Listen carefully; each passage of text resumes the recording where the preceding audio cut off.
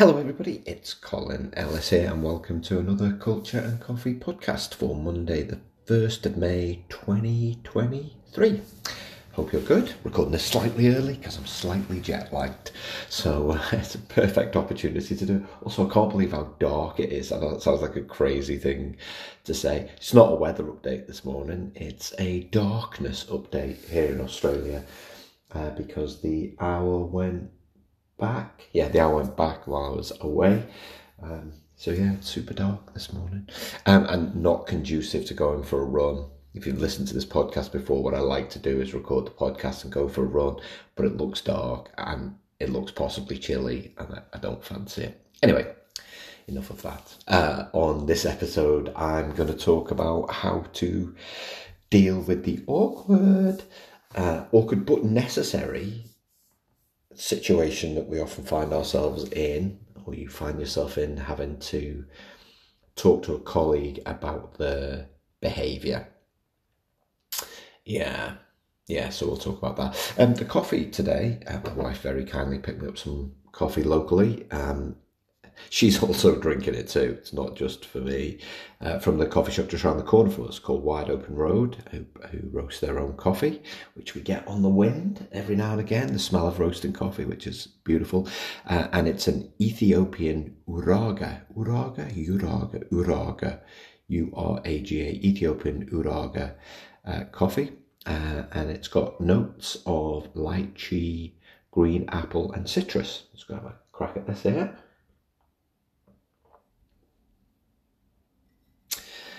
I'm not really getting much citrus there. Definitely getting some lychees, which I'd never had a lychee until I was about in my early 30s. You know, there's just some foods that you've never had, and then you have them, you're like, how have I never had this? For most people, the first, kind of taste of lychee is vodka. Certainly the people that I know.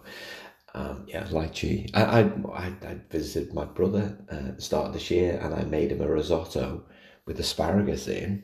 And bear in mind, he's 46. He'd never had asparagus.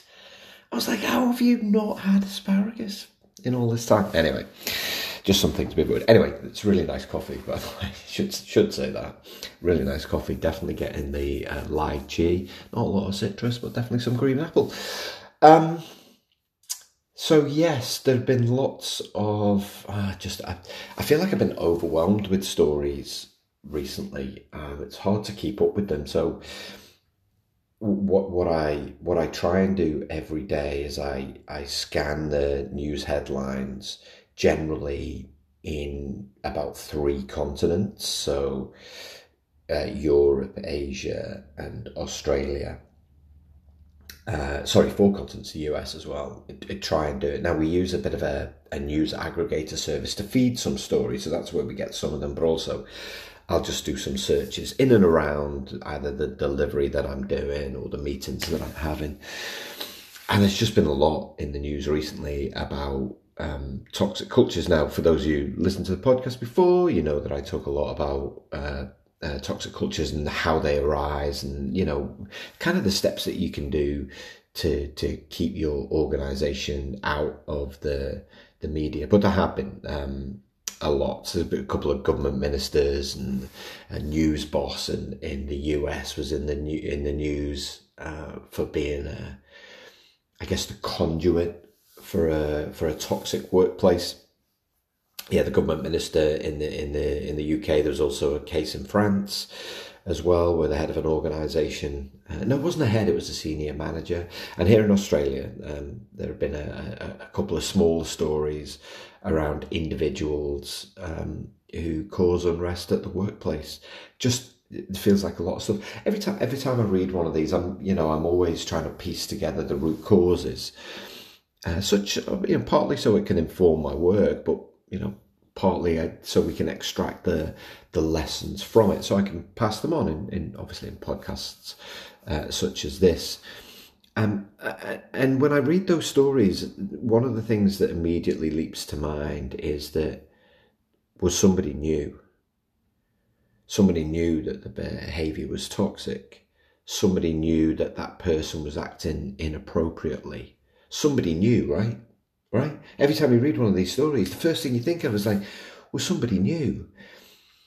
And you know, I always say that, you know, you're only as good as the behaviour that we choose to role model or that we choose to walk past. And so I often wonder about complicity in these situations. Now, I get the fact that if it's the CEO, if it's the head of an organisation, what you really need here is your most senior people to stand up and be counted. But really, it's everybody's responsibility to kind of face down and address toxic behaviour. And I'll get to that. Obviously, it kind of works hierarchically, even if you've got a flat structure. I'm afraid it does, in the sense that we work peer to peer. And so if you notice some of this behaviour, I'll take you through some examples in a minute. If you notice some of this behaviour, if everyone's got a responsibility to do something, it's not enough to be quiet. It's not enough not to address it. So it's everybody's responsibility. I mean, because fundamentally, it's an obvious thing to say, but it's worth repeating, is that toxic people are bad for us, bad for business. You know, they're extremely bad for their health and mental well-being of pretty much all employees, because there's a real danger that toxicity can spread.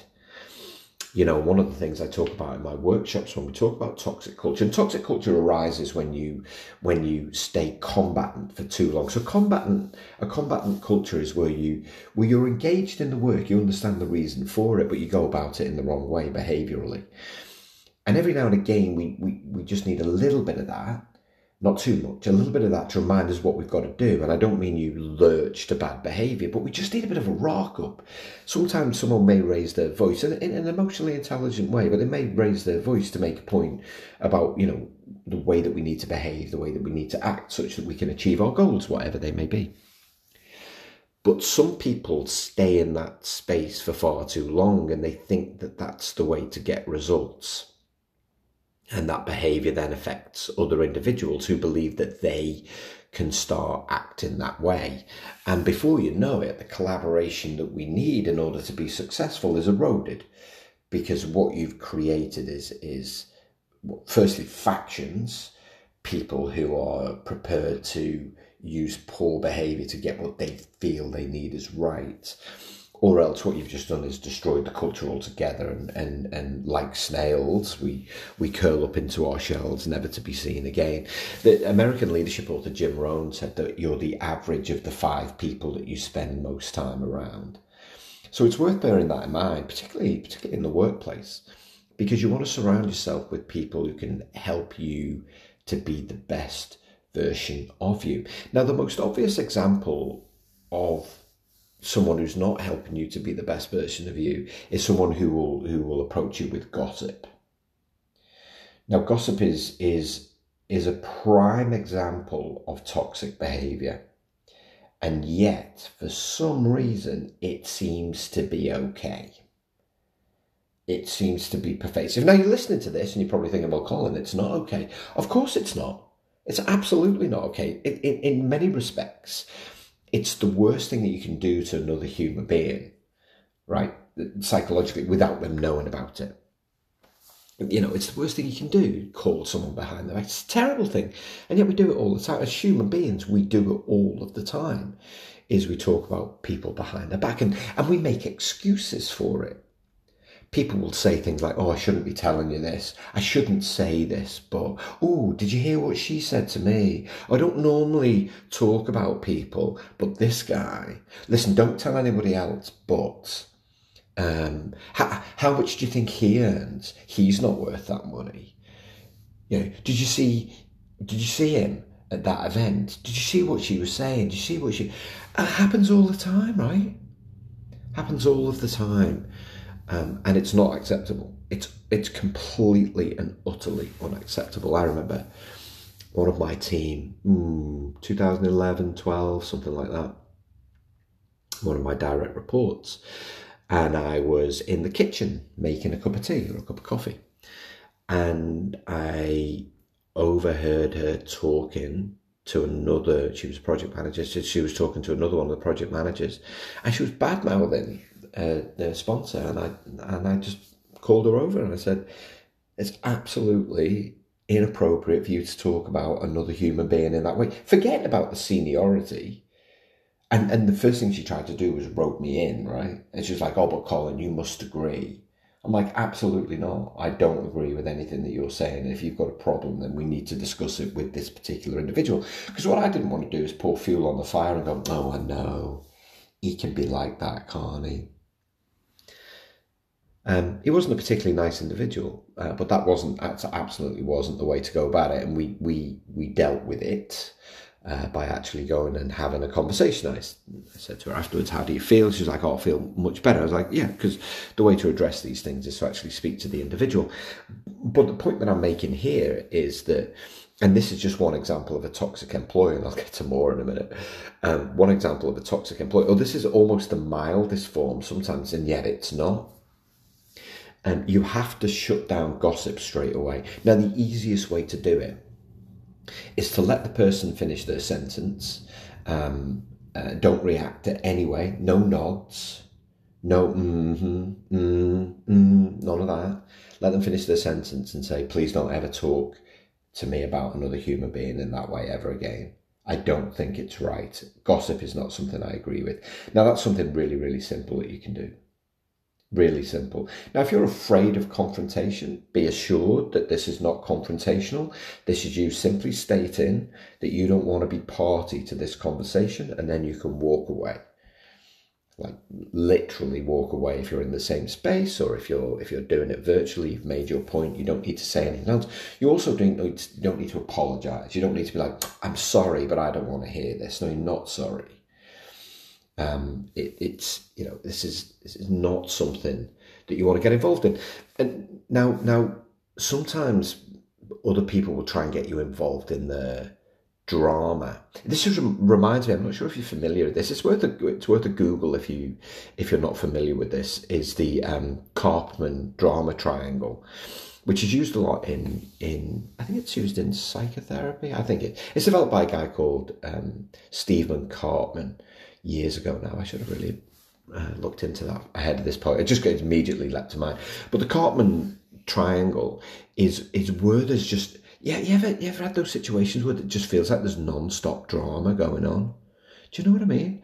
And this is the kind of drama triangle. Now I'm trying to remember exactly, but there's essentially three roles in a drama triangle. There's usually kind of a victim, someone who is helpless in a scenario, who is being persecuted, for want of a better word. I think that's what it's called in the triangle, persecuted by another individual. And then the third person in this relationship is a rescuer, someone who swings in. And what happens is you move all around this drama triangle, and the goal really is to find a center point where you're actually prepared to take action. So the victim will often come to you and talk to you about this situation, and they'll come at it from a poor me, I can't do anything, I'm helpless, kind of, I feel oppressed, I feel ashamed. Now please don't mistake me here. If someone's got a genuine grievance, if they have been bullied, and if you've witnessed bullying, it's your responsibility to report it. It really is. I've said many, many times on this podcast, it's unacceptable for any human being to disrespect any other human being, or threaten or harass or bully any human being in a work context. Okay? So if you witness any of that, it's your job to report it. It's not your job to sit on your hands, because you don't. Firstly, you want to protect that other individual, right? But secondly, you don't want to be on the receiving end of it yourself, because if you're only as good as the behaviour you choose to role model or walk past. If you walk past that behaviour, it might come your way. These are scenarios that when I talk about the drama triangle, these are literally people's dramas. And it's usually something you've witnessed, and it's not been done in the way that the victim says at all. But the persecutor is made out to be, kind of the bully and the person that's critical, and often they can be. They can put people down. Often people who are direct in their communication are often seen as persecutors, when actually it's a different communication style. They're seen as a bit, I don't know, bossy or domineering, or they're quite rigid in their thinking. So you've got these kind of two people clashing, and then you've got this rescuer role that just kind of sweeps in, who always ready to help and basically get involved in something. Do you know what I mean? We probably all come across these people, and we've probably all been these people. We've probably been all three of these roles at certain stages in our career. And rescuers will pour fuel onto the gossip fire because they'll make the victim dependent on them.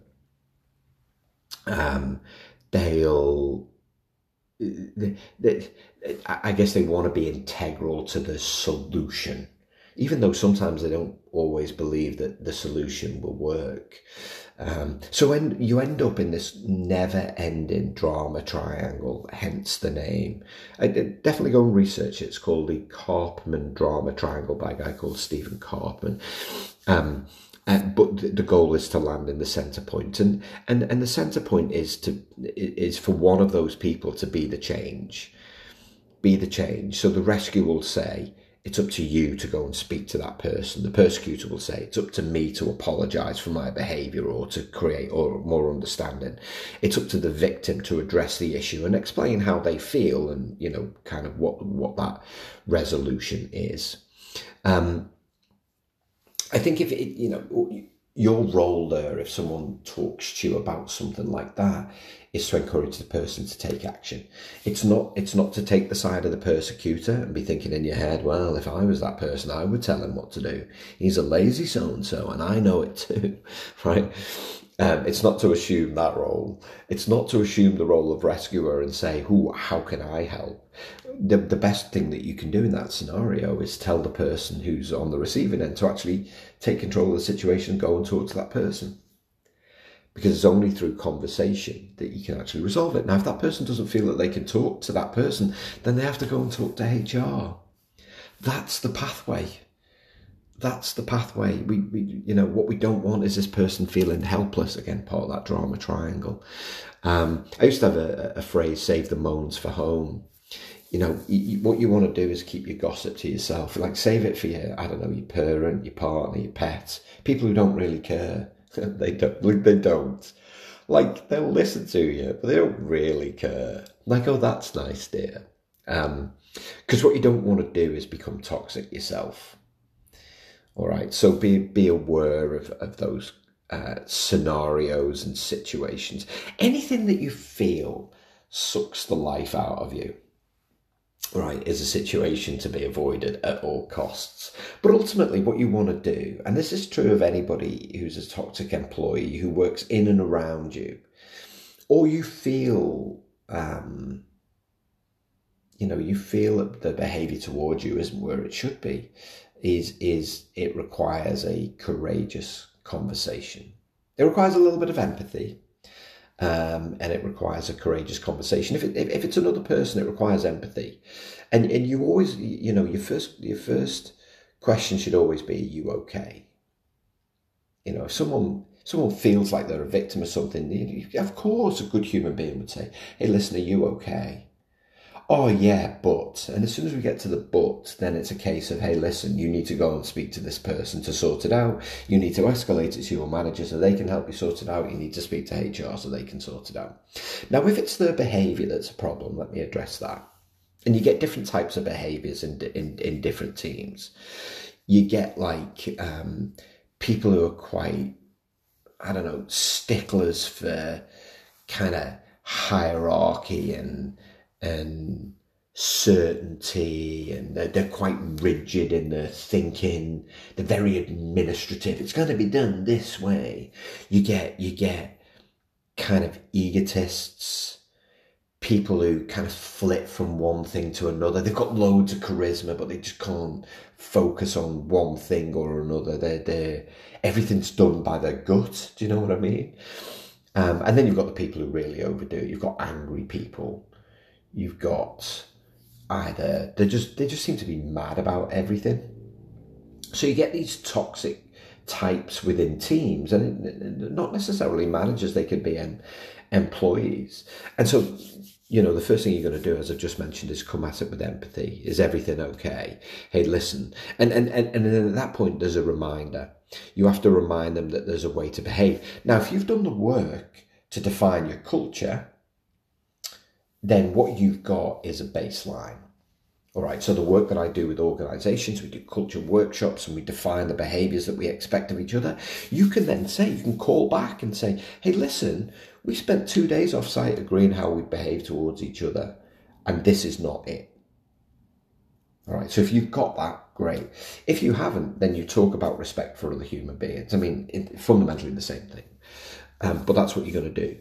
You're going to say, hey, listen, that's no way to treat me, treat another person. Our role is to respect each other and then to work hard together to achieve the outcomes that we're looking for collectively. But what you can't afford to do is sit on your hands. So empathy first. Why are they behaving in this way? Is there something that you need to better understand? So sometimes the question is, hey, listen, why would you say that about another human being? Why would you say that about Colin? What has he done to upset you? Oh, blah, blah, blah, blah, blah. Well, maybe you need to go and talk to Colin. It's not my job to get involved, but we can't have that behaviour in this team. Okay. So similarly, when people check out, it's just as toxic when people don't contribute. Do you know what I mean? We're all of the teams involved, but one person's deciding that they're just going to disengage for whatever reason. And again, what you want to do is invite in gently. Colin, you haven't shared your opinion and we're a team here. What's your view on this? I don't have one.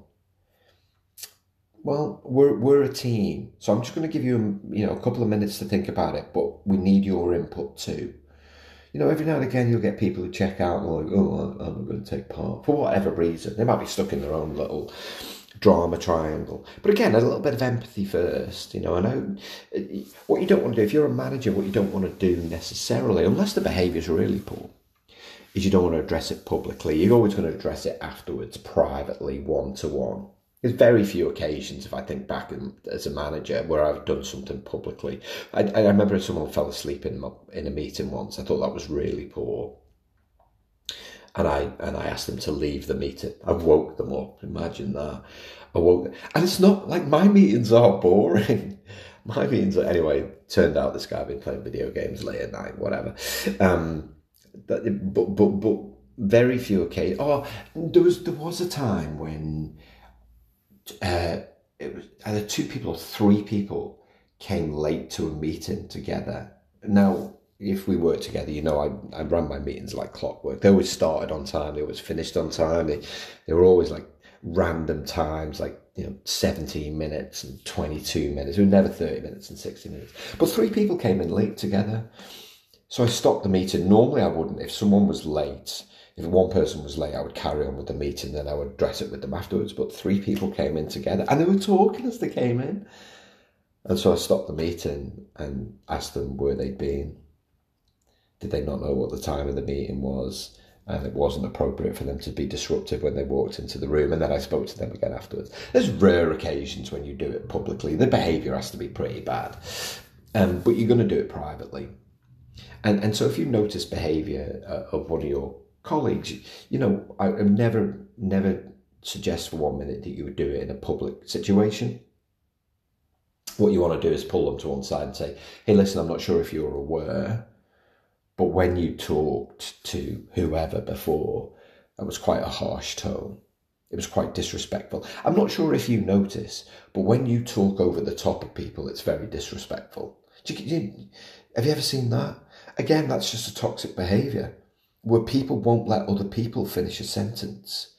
I had a question recently about how do you stop people talking over each other in virtual meetings. Really, it's really easy. Because every tool has this, is everybody goes on mute and then you either use the chat and you type in your name and that's the next person that speaks, so you get a list. And so if I want to speak, I'll just type Colin in the chat and the facilitator will see Colin, or you use the hands up function. right? And the hands up point is up to the facilitator to notice who's got their hands up first. If you didn't see, just say who had the hand up first and then allow the person to come in. So it's really straightforward. But again, people don't structure or set up their meetings in that way. So, so you want to address it privately. You want to point it out. You don't want to be the rescuer. You don't want to be the fixer. It's up to people to fix their own behaviour. You can't tell people to be positive. You can't tell people to have a growth mindset. You have to help them understand how to get there themselves. Now, if you're a manager, that's your job. Your job is to motivate and inspire individuals to do the best work that they can. And you have to create an environment, a great culture in which they feel able to do that. Also, you have to create a culture of accountability so that where one person does step out of line, their teammates hold them accountable. And as a manager, that's when you know that you're doing a great job, because you get very few things bubble up for you to actually address. And I remember one incident when I was managing New Zealand. I remember this guy came to me, he's like, Colin, we had an incident earlier this week. You don't need to know about it. Just to let you know, it's sorted. And I was like, awesome, thank you. And of course, I was constantly thinking of the rest of the day, ooh, I wonder what happened. But the team had sorted it out and it was great. I mean, performance was back where it needed to be. If this person doesn't want to change, then you have to help them to get help. A coach, a mentor. Most organisations offer some form of employee assistance program, or an EAP program, where they can get help. They can join an informal network of people where they can share their ideas. But I guess to finish the podcast, it's just not good enough for them to behave and perform poorly. They're letting the team down, and that's not acceptable. And it's also not acceptable for you or their manager to walk past that behaviour. Someone has to take responsibility for dealing with it, such that toxicity doesn't become pervasive and ruin things for everyone. Hope you've enjoyed today's podcast. I look forward to speaking to you soon. Ta-ra for now.